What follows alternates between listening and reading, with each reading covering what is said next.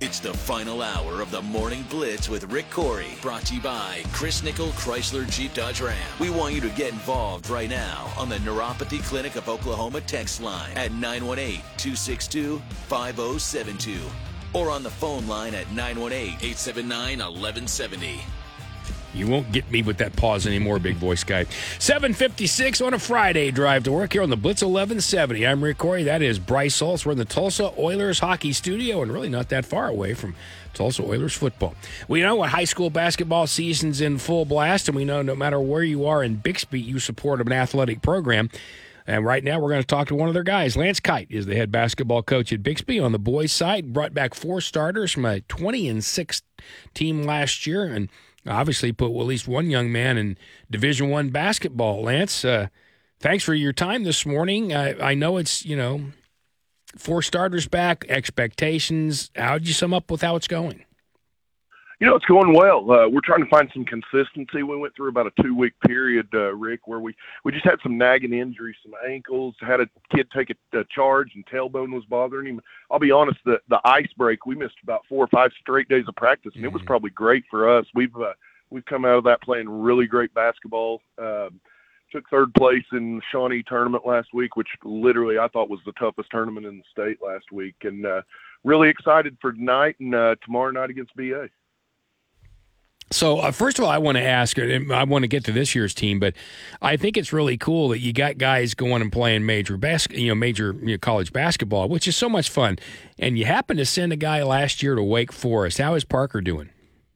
He's doing great. I talk to P probably twice a week. After every game, we shoot texts back and forth, or I'll call him or he'll call me, and he'll still ask, Coach, what'd you think? What do I need to do better? He's found the right place. Coach Forbes sold him on transition basketball. Wake's one of the leading scoring teams in the nation. They shoot a lot of threes. They're using him as a catch and shoot guy this year, but he's having an awesome year. He's playing about 22 minutes a game in the ACC. First guard off the bench and plays his role to perfection. He's loving it. That's fantastic. What does he think of Wake? Does he like the city and all?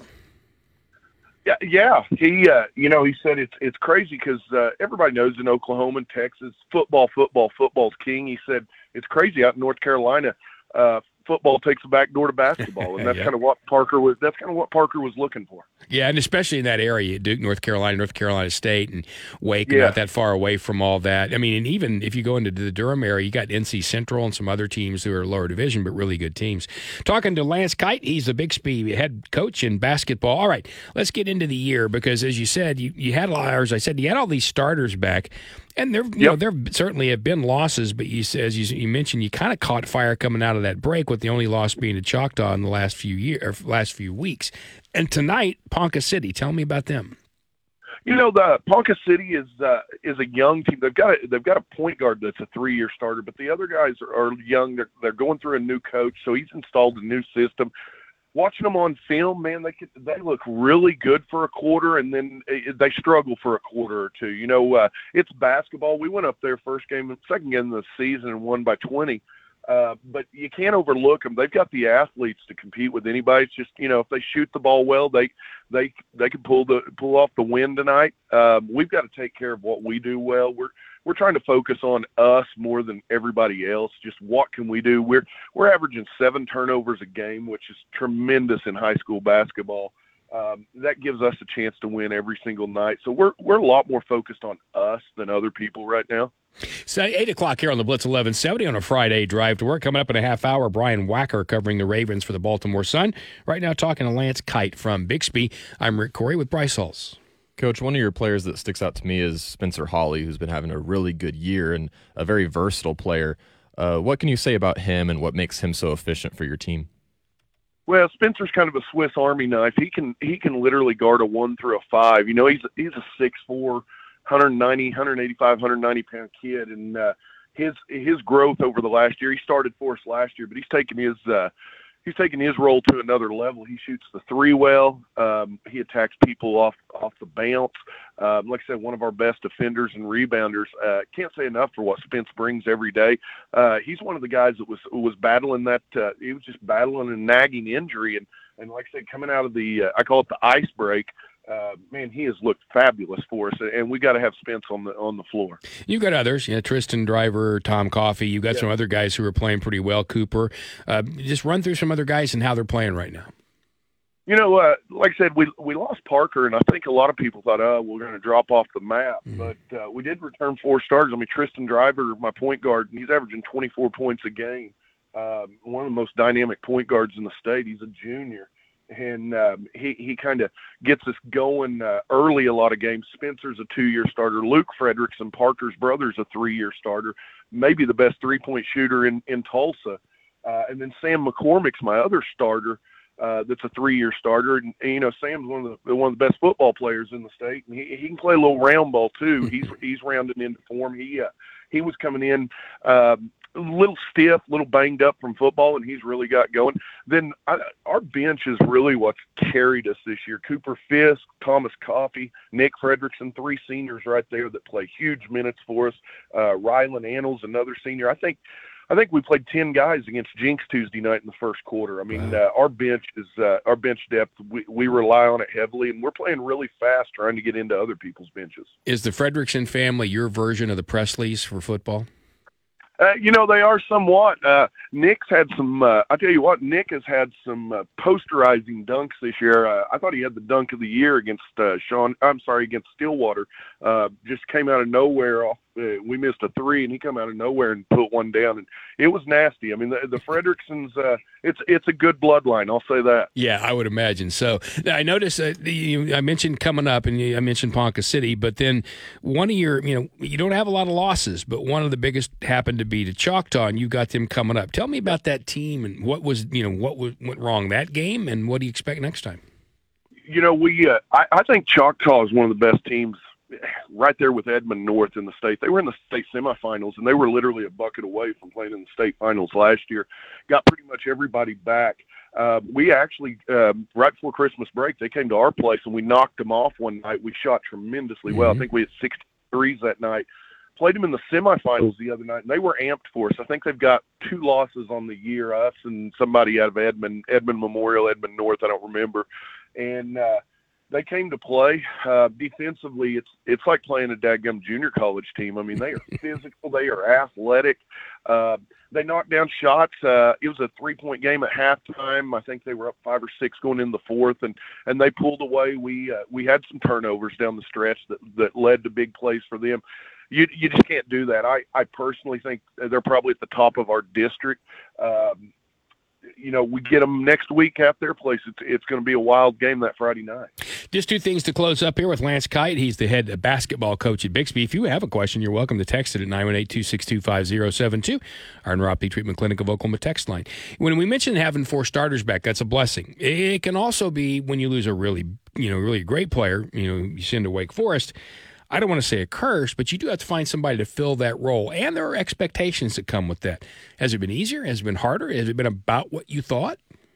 It's actually been a little easier, Rick. We talked after Parker graduated. We had a meeting over the summer. We played a lot of summer basketball, and I said, I'm not going to ask anybody to put up the numbers Parker put up.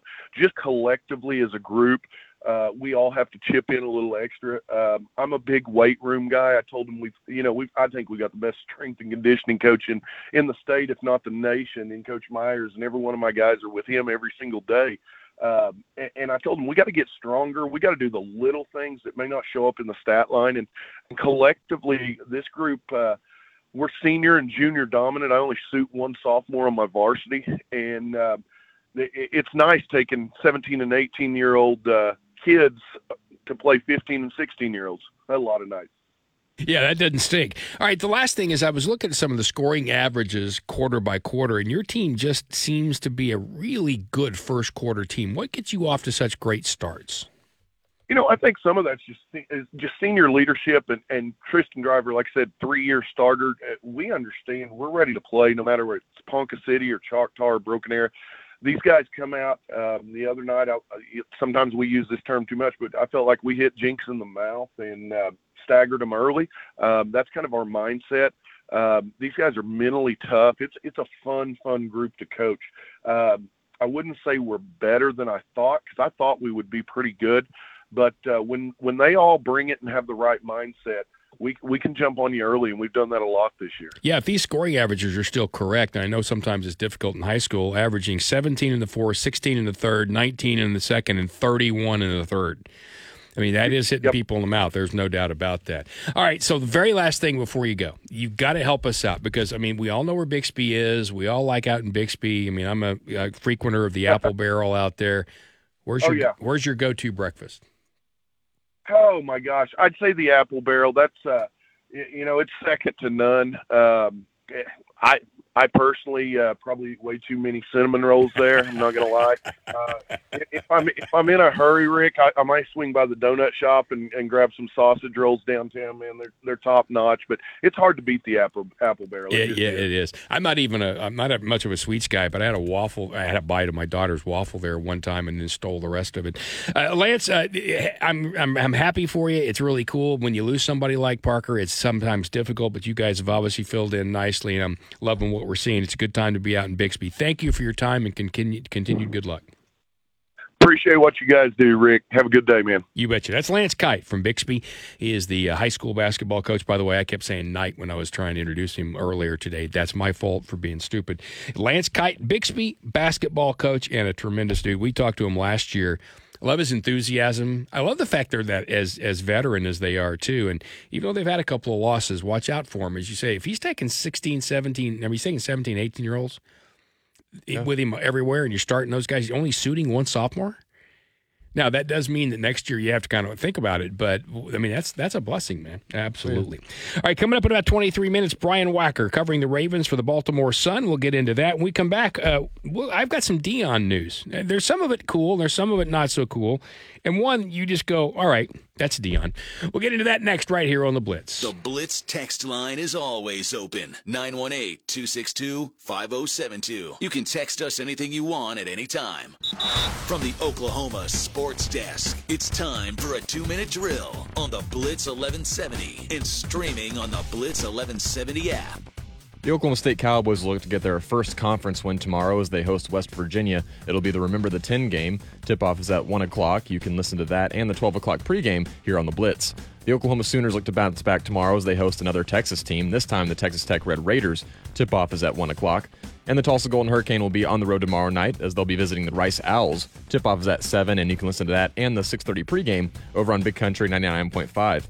The ORU Golden Eagles were winners over Omaha last night, 74-67. Isaac McBride once again led ORU, this time with 22 points. The Golden Eagles will be back in action tomorrow night as they host South Dakota State at 7. That's the Winter World of Tulsa 2-minute drill. I'm Bryce Holson, the Blitz 1170, and streaming on the Blitz 1170 app.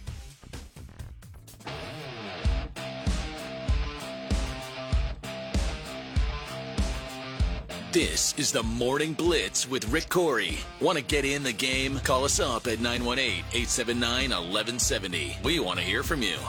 That way, and you can also text us at 918-262-5072.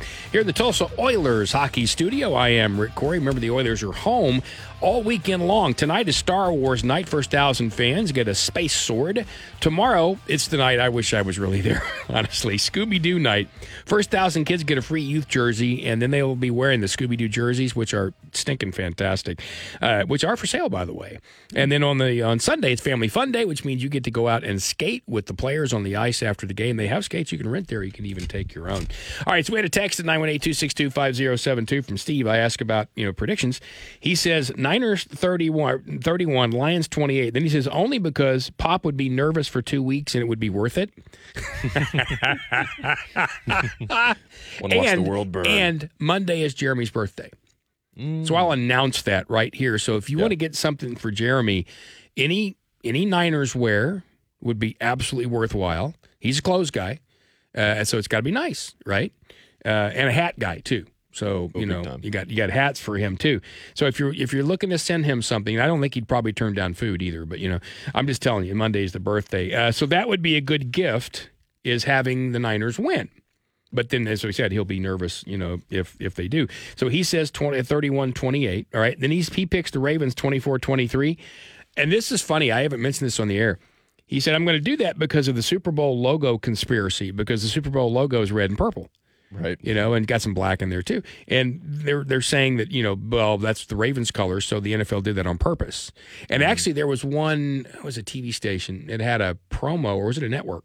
Maybe a network that had a promo for the Super Bowl and already had San Francisco and Baltimore in there. Oh, wow. And it had game time and the whole thing, and it named the teams. I think like the last 3 years or something, it's been in that order. Yeah. Like the colors have been like very similar. So Yep. to whatever teams are there. Yeah, so he said, you know what, I'm just going to go along with the scripted conspiracy theory on that one. Ravens 24, Chiefs 23. All right, so there's Steve's predictions. You can make yours at 918-262-5072. And, of course, you can drop that something off for Jeremy. All right, so we mentioned, coming up in 14 minutes, by the way, Brian Wacker covering the Ravens for the Baltimore Sun. We mentioned Deion's in the news. One of the things he's in the news for is really fantastic. Remember we told you earlier this week about, a lot of these schools have given out their yearly end of year, here's how much our athletic department made. The biggest income came for Texas A&M with the list to show for it. God, they continue. But up in Colorado, and we knew it was going to happen, right? Deion's first year, what's going to happen? So Deion and the school, their overall income from athletics was $127,028,292. That's a $32.2 million spike from 2022. $32.2 mil. It's the first time they've ever crossed the $100 million revenue, ever. And it's in that one person. In that one person. And in the middle of all that, they just were consistently in taking the oxygen out of everything in college football, especially early. You win the TCU game, win the Nebraska game. But it's ridiculous. Now, of that, you might ask, all right, so what's each thing? Well, Coach Prime's football team was 83% of the revenue, 83% overall.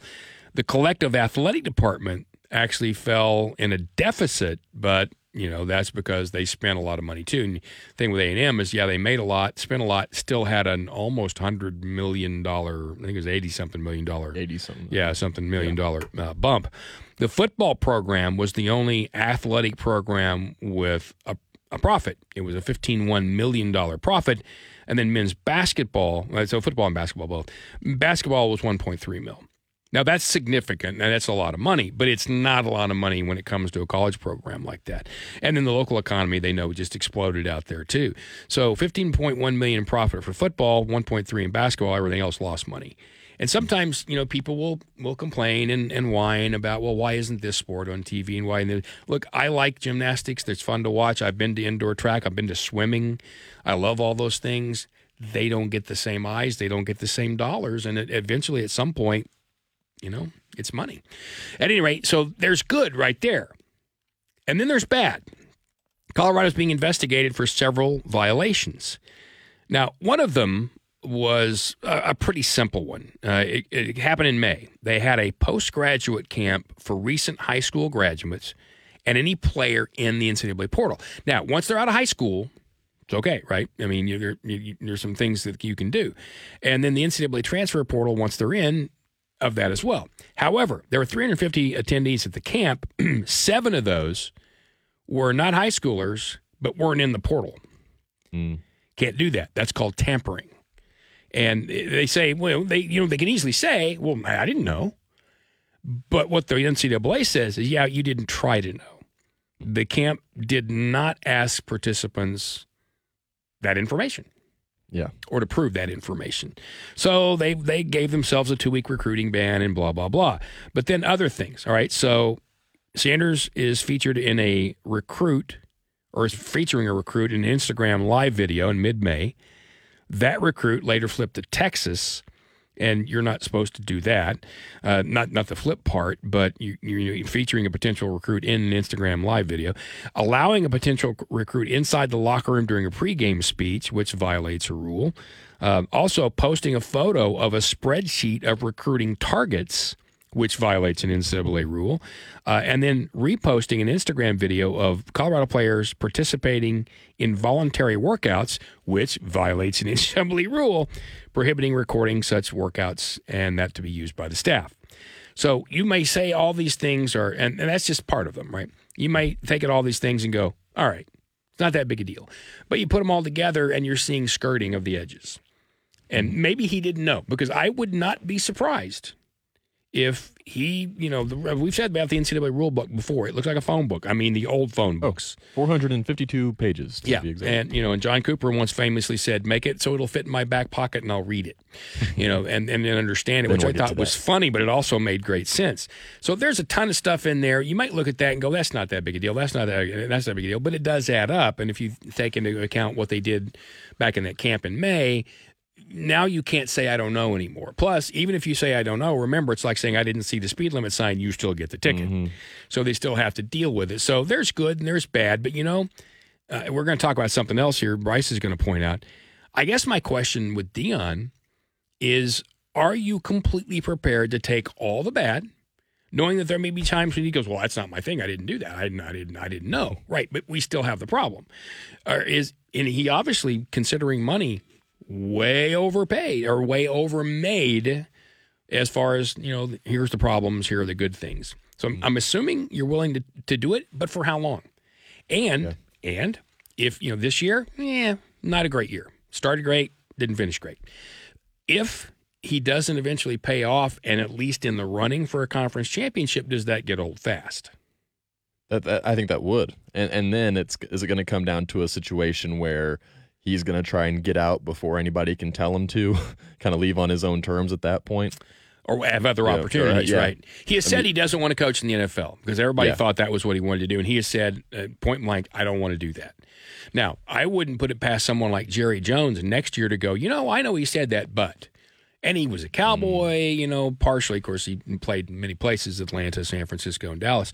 So he's played a lot of different places. But I could see Jerry Jones wanting to make that splash and give that a try. And then if you do that, do you actually get his attention? Now, I know that's really crazy. You might think it's nuts. This is Jerry Jones we're talking about. And we're talking about Deion. People might think he's nuts for keeping Mike McCarthy right now. Yeah, you put Jerry Jones and Deion together, and I can't decide whether that's like, the world's best entree, or you just put battery acid and salt water. Yeah. And that's explosive. So I cannot imagine which are we going to be looking at. All right. So but your point about Deion is something he's doing. I can't do without laughing. He's something he's doing with the Marines. So again, like we talked about at the very beginning of the show, when you talk about some of those issues or making however much money, and then now this story with inviting the Marines over to help his team train, all of it, you can just go, yeah, that sounds about right. And so he actually got some Marines to help his team train and doing these different workouts. And in this video that I see, you can see them. They got them lined up on one drill, lined up in a straight line doing push-ups with each other's legs on each other's shoulders, having to do push-ups at the exact same time. One is you have to pick up your teammate and do squats against the other guys who are doing the same thing and see who can last like the longest. Just a lot of team building exercises done by the Marine Corps in this off season. So, and I think it's pretty cool. It's pretty cool, and it's definitely probably an eye opener to some of these guys. besides your normal routine, right? All the different things that it incorporates. Yeah, you think you're working really hard, and then you realize what these cats and young ladies too do to qualify for either SEAL school or just going to boot camp at Pendleton or wherever you go. So I thought that was kind of fun. Now, he's not the first guy to do it. But again, you're right, because you look at it and go, oh, that's Deion. Yeah. and again, I think at the school on these, like some of these violations, he's going to sit there and go, I didn't know this. All right, look, you need to pay a little more attention. Or you got to have somebody in your office who does know this. So as much as none of us want to read that 450 pages, in this day and age, you better hire somebody. And every school has a compliance officer. I say most schools have a compliance officer. So you probably got to talk to your compliance officer before you do some of these things, right? It's easy to get tripped up by that book, I feel like. But again, with some of the rules these days, when it comes to portal or NIL, some of them it's just like, okay, you really had to try hard to trip up on this certain thing. Yeah. But then some not so much. I mean, I remember, and this is not unlike other things really, I guess, but I remember in my dive instructor, which I've been teaching now for 27 years, and when I took my exam, one of the exams, you did these 5 different physics and things like that exams. There were 5 quiz-type things you had to do, physics, equipment, and all that kind of stuff. Physics was a brr for me, but I learned it. And then we got to the 1-hour exam, which was 80 questions, and it's open book. Oh. But you need a certain percentage to pass when it's open book. And if you're not careful, when you start going through any book like that, you'll find it contradicting itself. You'll see something here. Well, this is a little different than over here. And I'm being really careful. I'm answering every question and realize that, it took a long time and a lot of money to get to where I was. And it took a long time and a lot of money. Well, it took a lot of money to pay to even take this test, and then the physical tests were the next day, including the swimming and the teaching and all that kind of stuff, and being on the ocean. And this is February, so it's the ocean was fairly chilly, and as you can imagine, angry. There's a lot on the line in this thing, and I'm taking all my time, and I'm looking at, and this book is frustrating the hell out of me because I'm looking at this. It looks like then this answer is a little different over here, and then I hear, all right, 20 minutes. And I still have 20 to go because I'd gone so slow. It's 100 questions. I'd gone so slow, and I am just ripping through those last 20 thinking, Question a minute. Right. But at the same time, I'm thinking to myself, okay, how many of these can I miss? Fortunately, I was so diligent on the first part and still did okay on that last 20 that it worked out. But like damage control. you fail that, you go home. And you have to start the whole process over, going through the entire, which again, it's going to cost a lot of money.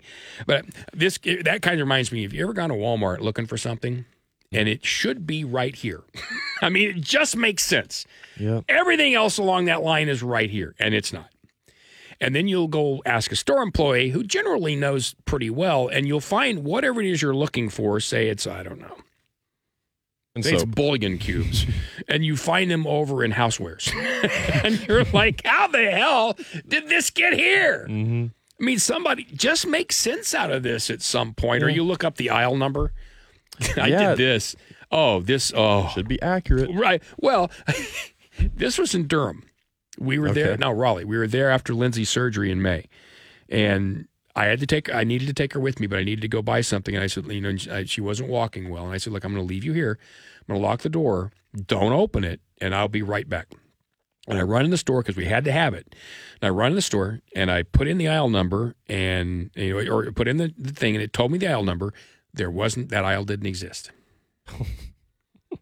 Doesn't exist. Not even that it's just not on that aisle. Not there. It just doesn't exist. Oh, was I mad.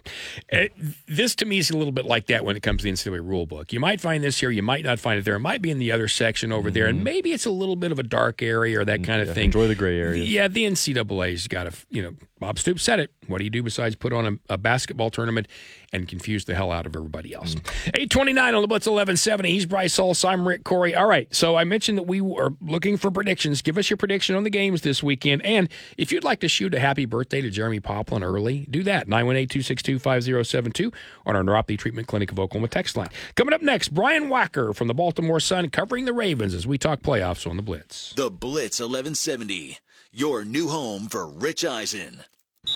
From the Oklahoma Sports Desk, it's time for a 2-minute drill on the Blitz 1170 and streaming on the Blitz 1170 app.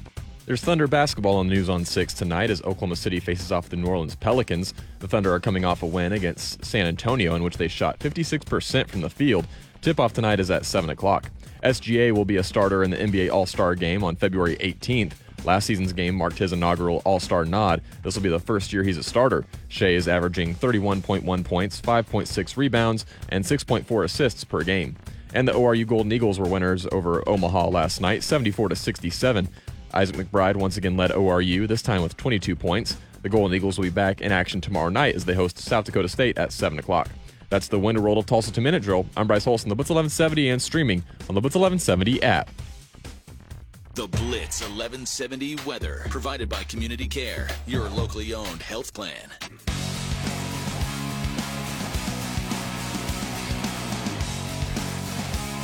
Blitzing up your mornings. This is the Morning Blitz with Rick Couri. Want to get in the game? You can always join in by texting us at 918-262-5072. That is our Neuropathy Treatment Clinic of Oklahoma text line. If you have a question about it's this weekend's games for Brian Wacker covering the Ravens, you can do that right now, right here on the Blitz 1170. It's 8:35. I'm Rick Couri. That is Bryce Hulse in the next room. Now we are proud to welcome to our hotline that very gentleman, Brian Wacker, for the Baltimore Sun. Pardon me, Brian. I was trying to move two things as I was trying to say your name. What's the weather like out there this morning in Baltimore?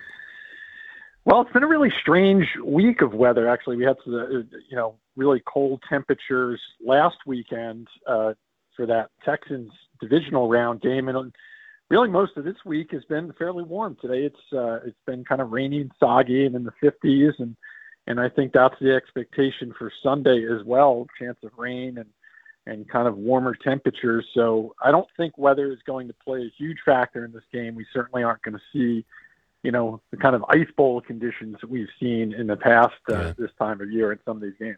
And that's a good thing. Now it's been so much has been made about Mahomes being on the road, which they were successful last week in Baltimore, in Buffalo. Now coming to Baltimore. Now, Buffalo is notoriously a difficult place to play, and it was ridiculously cold. Yeah, I don't hear a lot, and I've never been in the stadium, so I have to admit, I don't hear a lot about the stadium there and the atmosphere. Catch us up. We've seen games there, but is that a difficult place to go in and win? Well, it's certainly loud. Teams have come in and win here. We saw it early in the season. Of course, the Indianapolis Colts winning here, Cleveland Browns winning here. But this is a loud stadium. As Patrick Mahomes has talked about, this is one of two stadiums, Seattle being the other, where he's had to go to that silent count because the crowd is really loud. And we saw that last week against Houston. I think 11 penalties against the Texans, if memory is correct. And I believe 5 of those were false starts. Mm-hmm. So that crowd noise really seemed to play a factor last week. Now, will it play a factor again for a guy like Patrick Mahomes who's playing in his 6th straight AFC championship? I'm not so sure, even though it's on the road. And so forth. He's been in those environments. He knows how to operate with a silent count. So it'll be interesting to see if it does impact Kansas City at all. When you look at this game, and I'm going to ask you to break it down a little bit later on, Brian Wacker here from the Baltimore Sun covering the Ravens. You see a Ravens defense that we all know is fantastic. You see a highly rated offense, and you look over at Kansas City, and you see that, their team grades overall, 11th offensive or 12th offensively, 11th overall, tied 15th defensively, really good in special teams at number 4. Yet Mahomes is that key. He is that guy. Let's put him aside. When you look at this Chiefs team, what else do you see that's brought them this far? Well, there's 2 things I think to watch in this game in particular.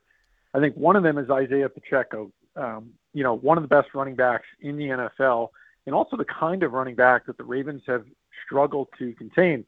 A guy that runs angry, that runs hard, and they've struggled with those guys in, really throughout the course of the season. You go back to that Rams game here in Baltimore that they won, the Ravens won in overtime. Kyron Williams, the Rams came out and ran the ball, I think 8 or 9 straight plays right out of the gate and marched down the field. So teams can run the ball against this Ravens team, and I think Isaiah Pacheco can be something of an X factor in this game. And then interesting point you make about Kansas City special teams, obviously very good.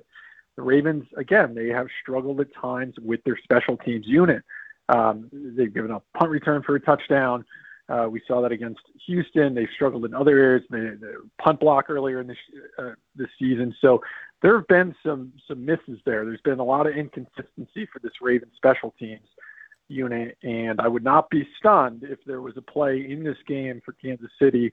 Maybe that helps swing the momentum in that area, of the game. 8:39 on the Blitz 1170. Brian Wacker covering the Ravens for the Baltimore Sun is with us. This is a Friday, and of course, we are right ahead of those championship games. It's Kansas City, Baltimore, 2 o'clock on Sunday, Detroit, San Francisco at 5:30. I'm Rick Couri, along with Bryce Hulse. Brian, one name that we're familiar with around here is Justice Hill, who's a Tulsa native, played his ball at Oklahoma State. From the looks of it, I think that, it's kind of running back by committee for the Ravens, but with the J.K. Dobbins being out, he's had certainly a lot more production. What can you say about his play so far this season? Yeah, Justice is kind of an interesting case. To your point, I mean, they had J.K. Dobbins go down in week 1, and then they kind of go by committee again with Gus Edwards and Justice Hill, and of course Lamar Jackson. Then they have the undrafted rookie Keaton Mitchell burst onto the scene kind of midway sort of through the season. Then he goes down with a season-ending injury. They end up adding Dalvin Cook to the roster, who got a little bit of run in that game last week against the Texans. I'm not sure he'll get the same sort of looks this week unless it's, a wide margin. But Hill is a dynamic back. I mean, he's played well this year. Last week he had, I believe, over 60 yards, 66 carries on 66 yards rather on 13 carries. He's a guy who can catch the ball out of the field. They love to run those wheel routes with him coming out of the backfield. They'll even line him up. There's a really nice play design last week on a 3rd and 2 or 3 in Houston territory where they split him out wide and then kind of motioned him back toward the line and created some space essentially for Lamar to hit him on a short pass in the flat to be able to pick up the first down. So he's a guy who can do a lot of things for this offense. Gus Edwards, more of a sort of north-south between the tackles kind of runner, short yardage, goal line, etc. Justice is a guy who, sort of underrated because for all of the injuries and so forth they've had, he's filled in really nicely. And, look, he's not as explosive as Mitchell. He's not as powerful as at times as Gus Edwards or maybe J.K. Dobbins was before his injuries. But he's a guy who has played very nicely, can pass block, can catch the ball, and can run the ball. And I think he'll play a role in this game for sure. One cool thing about him is almost every time Justice Hill touches it, you feel like he can go the distance. He's just got that shake to him that makes it feel like he's dangerous. Yeah, look, this is a guy, again, he's not the home run hitter that a Keaton Mitchell was, where that guy, he gets the edge, and he's even the play he got injured on looked like if he didn't get tackled there by the ankle, he might have taken that one to the house. So Justice, though, is a guy, he's got enough speed. He sort of does everything well. He's a guy I look at as like he's not really great in any one area, but he's fast enough. He runs hard enough. As I mentioned, pass blocking has been extremely important and probably will be against that Steve Spagnuolo defense in terms of them blitzing Lamar, who has been really good against the blitz, by the way, in part because of guys like Justice Hill picking up blocks or maybe catching a pass in the flat. So he's a dynamic guy, an underrated guy probably in this offense, but that's kind of how they operate. A few more minutes here. We are talking to the man who covers the Baltimore Ravens for the Baltimore Sun. This is Brian Wacker here on the Blitz 1170. I am Rick Couri along with Bryce Hulse. One of the narratives has been Lamar Jackson is fantastic. Lamar Jackson is fantastic. Lamar Jackson can't win the big game. And that happens when you don't win the big game. You're around him. At least you get a chance to be around him in the locker room. How does he handle that, the pressure of that, and what is different about him this year? I personally see a little bit more what I consider maturity in some of his answers and things like that. It just seems to have settled in. What's your opinion? Yeah, I think you hit it right on the head with that word maturity. I think that's been true both in his style of play and his decision-making, especially as the season has gone on. I think he's really, look, he was a fantastic player, generational talent before this season, but I think he's kind of grown up before our eyes with the marriage of this offense and Todd Monken and having more responsibility and having more input and say both in play calling and play design. And he seems to have, really embraced that role and kind of taken it and run with it, no pun intended. This is a guy who, remember, last 2 years, he was hurt at this time of the year. He's missed 11 games the previous 2 seasons. Of course, wasn't able to play in that wild card game against the Bengals last season. And really, for all the criticism he's gotten about not winning the, playoff games and sort of that playoff record and not winning the big game, I think we also have to remember it's a guy when he came in 2018 and, that was his rookie season. He'd only played half the year as a starter. And so, you kind of have to give him a little bit of a pass, I feel like, in that Chargers game, a bunch of turnovers and so forth. First time in that moment, everything was moving fast for him, I think. And then, of course, there have been some opportunities that did pass him by.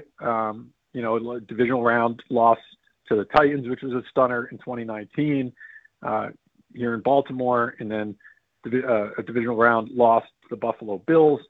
So, look, he's had opportunities, but I think you also have to look at the players around him. He's never really had anything close to this level of talent around him. Sure, he's had Mark Andrews, but he's never had the kind of receiving core he's had. He's never really had a wide receiver, even though he's a rookie, to the quality, I would say, of Zay Flowers, who, doesn't really play like a rookie. He doesn't act like a rookie and is a true number one receiver, or at least has played like one. You've got a guy like Odell Beckham and all the experience he brings and sort of know-how and even playmaking ability, even at 31 years old. And then guys like Nelson Aguilar, a veteran guy, doesn't have to be the guy in this receiving core and has had some nice games. And then, of course, you look at the tight ends. Mark Andrews should be back this weekend after that ankle injury earlier in the season. And Isaiah Likely is a young tight end, second-year tight end, who's really starting to come into his own. So, this is a team, I think, in Lamar's previous experiences were just really young, inexperienced, and Lamar maybe wasn't, by his own admission, as detail-oriented as he needed to be to win those types of games. So now he's in the spot. Now, this is why they paid him $260 million, not just to get to this game, but to win games like this. Yeah, no doubt. Closing moments, a couple of things here left for Brian Wacker covering the Ravens for the Baltimore Sun. You mentioned Andrews, of course, got a lot of the state of Oklahoma flavor there. Justice Hill, Todd Monken, Andrews there. How big is it to have him back? Yeah, I think, look, he's a security blanket for Lamar Jackson. They came into the league the same year together. They have incredible innate chemistry with each other. I think it's nothing but helpful. There's a bit of a narrative out there that, perhaps it would stunt Isaiah Likely's success, who he's been terrific this past month or so since Andrews has been out. But I disagree with that. I think they can utilize both of those guys. Likely's playing with a high level of confidence right now, has a nice chemistry with Lamar. And anytime you can get an all-pro tight end back, a guy like Mark Andrews, it's a win-win. I was fascinated by one of the articles you wrote. When we talk about this team, we talk about Lamar, but we also have to talk about this defense, and I'm a defensive guy. I love it. You wrote an article about the Ravens defensive coordinator, Mike Macdonald. We got assistants getting head jobs all over the place, 2 hired yesterday, including Raheem Morris, who's a D coordinator himself, or was, and now a head coach. And you write that there's a chaos or so. And I love your line about, the Sistine ceiling and all that kind of thing. So what is it about Mike Macdonald? Why isn't he talked about a little bit more? And how good is this defense really? Because numbers-wise, they're fantastic.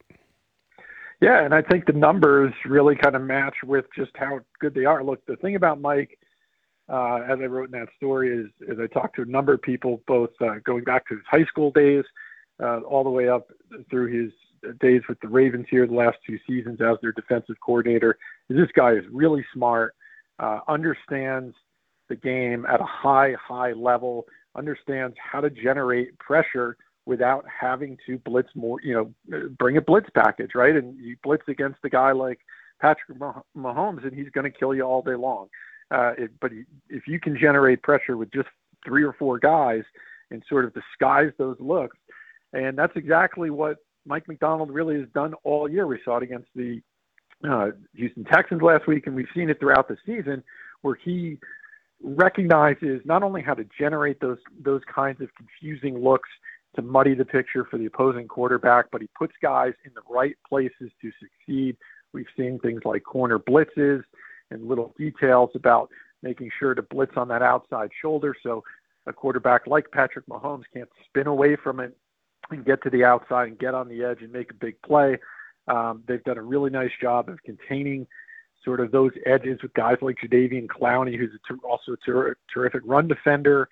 So really, I think it's just brilliant. This guy is 36 years old, who is just a really incredibly hard worker, very, very detail-oriented, and I think understands the concepts of, look, you need to create pressure immediately, and you need to be able to do it with as few people as possible, because these quarterbacks are so good now that if you bring 6 guys on a rush, they're going to hit the hot route. They're going to hit something deep. Those covers, Euro coverages, things like that. So he resonates with guys. His message sinks in with players. For whatever reason, this is the guy who, high school career was cut short by injuries, didn't play in college, but he's a young guy. He resonates, I think, really because players respect what he's able to allow them to do, and there's a dynamic there between the two of them that just meshes really well. And the very final thing for Brian Wacker, covering the Ravens up in Baltimore. So I want you to break it down and predict this for me.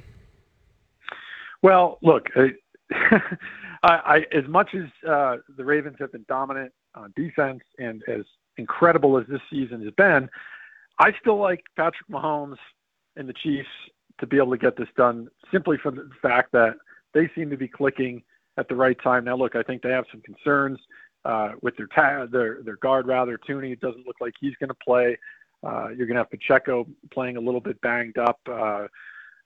He didn't practice again yesterday. He's got an ankle and toe injury, but I think he can sort of shoot that up and play through the pain. You've got other guys like Noddy, their defensive tackle, hasn't practiced this week. So, there are some injuries and there are some concerns, but this is a 6th straight AFC Championship game for Patrick Mahomes. Andy Reid is a brilliant head coach. Steve Spagnuolo, I think, will find a way to get to Lamar at some point. And I think this is a close one, comes down at the end. And I think, Patrick Mahomes does his thing as he's always done in these situations. And I think I predicted 24-23 Kansas City with some late game heroics, as always. And we on to the, Taylor Swift Super Bowl. Yeah, I can't wait. It's going to be a lot of fun. Brian, thank you very much for your time. Appreciate it. Heck of a job doing that, and love your writing. Thank you very much, and have a good day, good weekend, and hope you have a good game. Thanks, guys. Enjoy the game, and thanks again for having me. You bet. Brian Wacker covering the Ravens for the Baltimore Sun. It's 8:52 on the Blitz 1170. He's Bryce Hulse. I'm Rick Couri. I need to tell you one more time before we go about Triad Eye Institute and their $3,600 LASIK special, because it ends in just a few days. That special ends at the end of January. At February 1st, LASIK will cost more than $3,600. So you take that $3,600, as I said before, imagine how many glasses and contacts you don't have to buy the rest of your life. How many doctor's visits or ophthalmologist visits you don't have to go through. You'll still have to go to an eye doctor, but it just won't be nearly as often. You don't need prescriptions anymore. Imagine how easy that would be. Then imagine that you could get 0% financing for the procedure, which is available. You have to see if you qualify. And imagine you can get a free screening to see if it works for you. All those are wonderful advantages, but the biggest advantage coming from somebody who's had surgery at Triad is you can see again without any of those things the rest of your life. You're going to love it. Call 918-252-2020. But hurry, 918-252-2020, and see more of 2024 with Triad Eye Institute. The Blitz 1170, your new home for Dan Patrick. From the Oklahoma Sports Desk, it's time for a 2-minute drill on the Blitz 1170 and streaming on the Blitz 1170 app.